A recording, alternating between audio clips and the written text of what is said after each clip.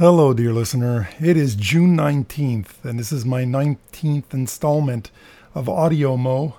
I'm going to try to make this one short and sweet because I'm right in the middle of installing the two new sump pumps. I'll have a little bit more on that probably in another Audio Mo, or maybe I'll turn that into an Audio 365, and I'll try to do a more extensive blog entry with show and tell with some photos, and maybe I'll comment, audio comment each photo. I'll see how I'm going to do that.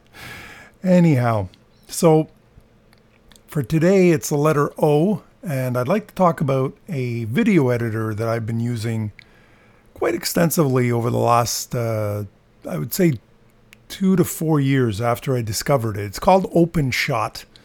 And it's available. I didn't look this up. I think it's openshot.org, but let me just type this in here. Openshot.org it is. So it's www.openshot.org, and it is available. Let me see if it is available for Linux, OS 10, and Windows. It's even available for Chrome OS. Now, I guess that's the operating system, the Chrome operating system that is available on Chrome notebooks and stuff. So that's pretty cool. I didn't know that. I've been using it, like I said, for probably the better part of 4 years now. I like it. It's not 100% stable. Okay, so if you are going to maybe look at Openshot as a possible video editor, or you just want to fool around with it, please, be warned that it can crash. So when I do work on it, I tend to save quite often, and especially if I'm doing something tricky, I will save literally every 2 or 3 minutes. Now so for some people that's a real big inconvenience. But I've never lost anything with Openshot because I save so often. And there's a few other software titles in my list that I do the same thing, where I save very, very often, and it has saved my hide more than once because the system, or not the system, but the software will have crashed. And whereas had I not been more vigilant, I would have lost a whole bunch of information. But because I'm kind of constantly going Control S, or I guess in the Mac world, Option S, you're okay. It's just Control S. It's real quick, and it can save you a lot of hassles.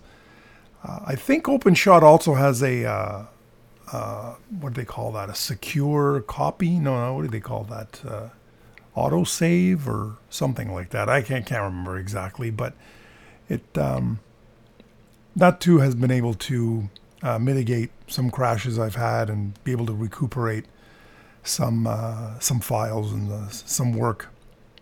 Now, the Openshot, again, the best way would just go to openshot.org and check it out.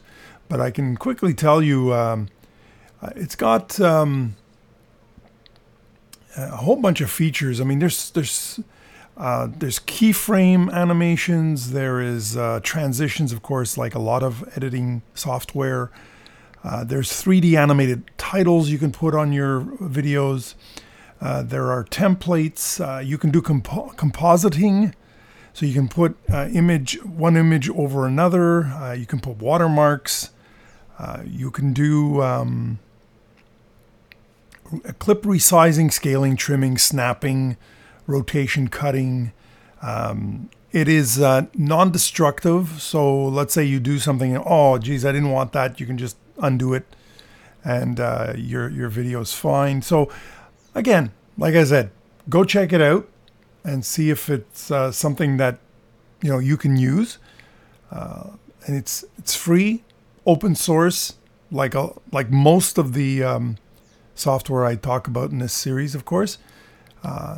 Openshot video editor at www.openshot.org. And as always, thanks for listening, and I'll be back at some point with either another audio mo or maybe more news on the sump pump installation. Thanks all.